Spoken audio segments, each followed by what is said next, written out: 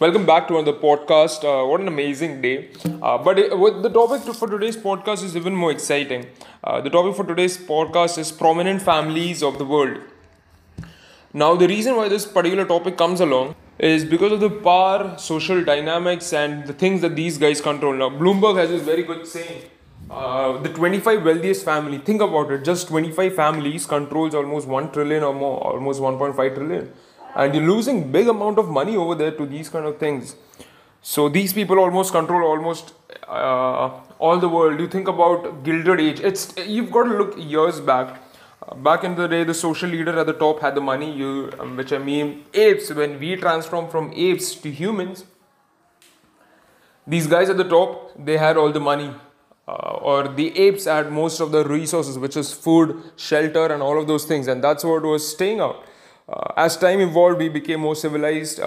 We had kings and emperors ruling the world. The more the power they had, the more better things they had in life. Now, I'm not by any way saying that better lives.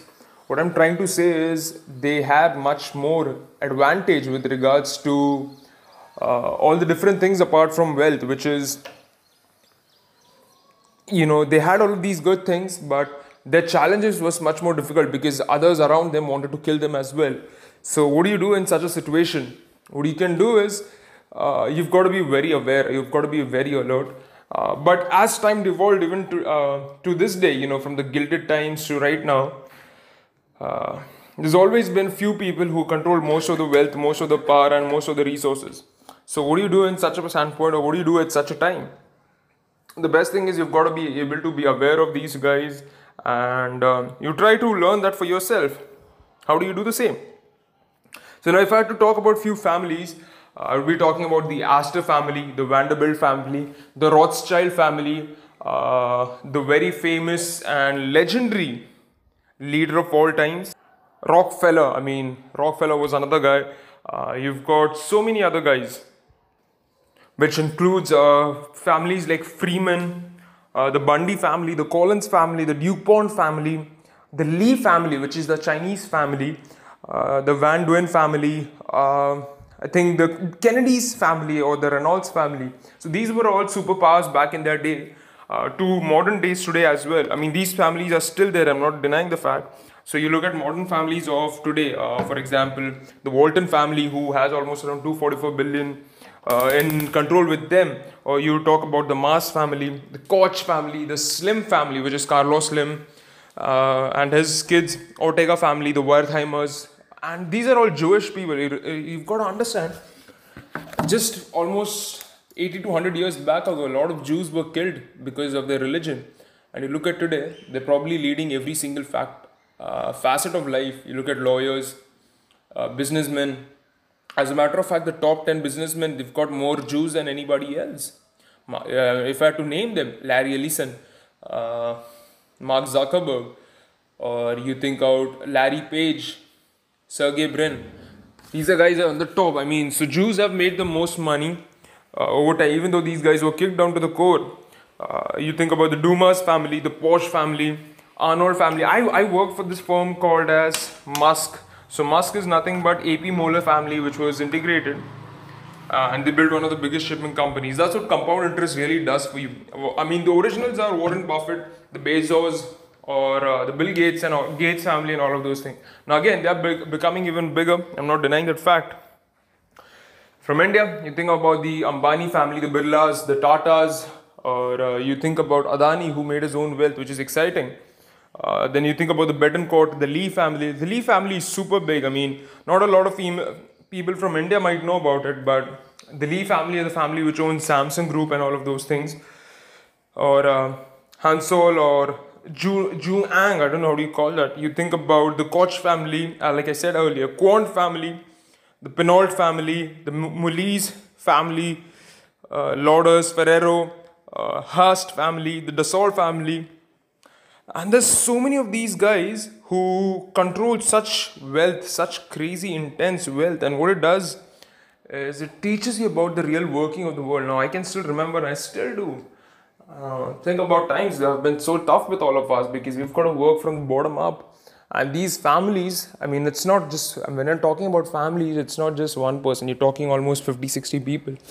Because as soon as you have wealth, people stick around like faggots, maggots, and faggots, and they don't leave. So what do you do with such a situation? The only thing is, alright, you've got to keep the right people, and you build. It's always good to keep family over, somebody from the outside.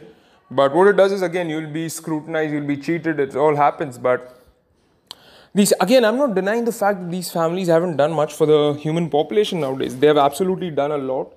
But at the same time, the cost of doing this has been so high with regards to the others around us. Like, again, they've created industries, they've made massive wealth for themselves, and they've worked super hard. The main founder, you think about Vanderbilt, for example, Cornelius was the guy who made most of the changes. He's the one who made things happen, right? And the remaining family, they just went out and built big mansions for themselves, which unfortunately don't even last today. Most of them, or their families or their homes, have always been broken down in New York and all. You think about the Astor family, how they worked out, how they panned out during the Gilded Age.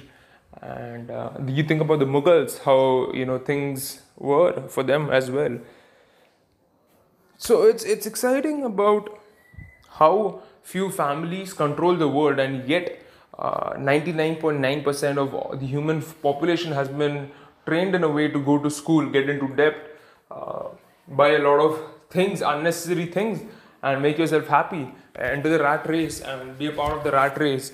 So these are the things which kind of suck, but hey, it's how facts work along, and you work along with them as well. But that's where you try to reverse engineer what you're doing, try to build things from the bottom up, and that's where you start to build your fortune. You think about any of the biggest guys, they made their fortune through one or two things, and they keep doing that sustainably over a period of time, and that's how they build their fortune. They keep that fortune and they grow that fortune, and that's the most exciting thing to learn about.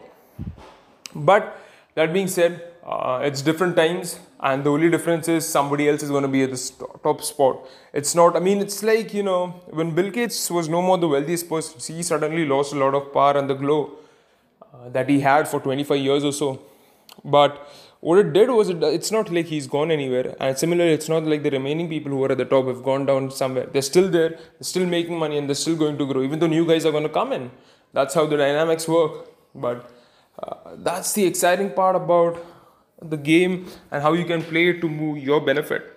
So that's my 1 cent on the top royal families, or just not royal families, but wealthiest families of our time, prominent families of our time. Let's catch up soon. Thank you.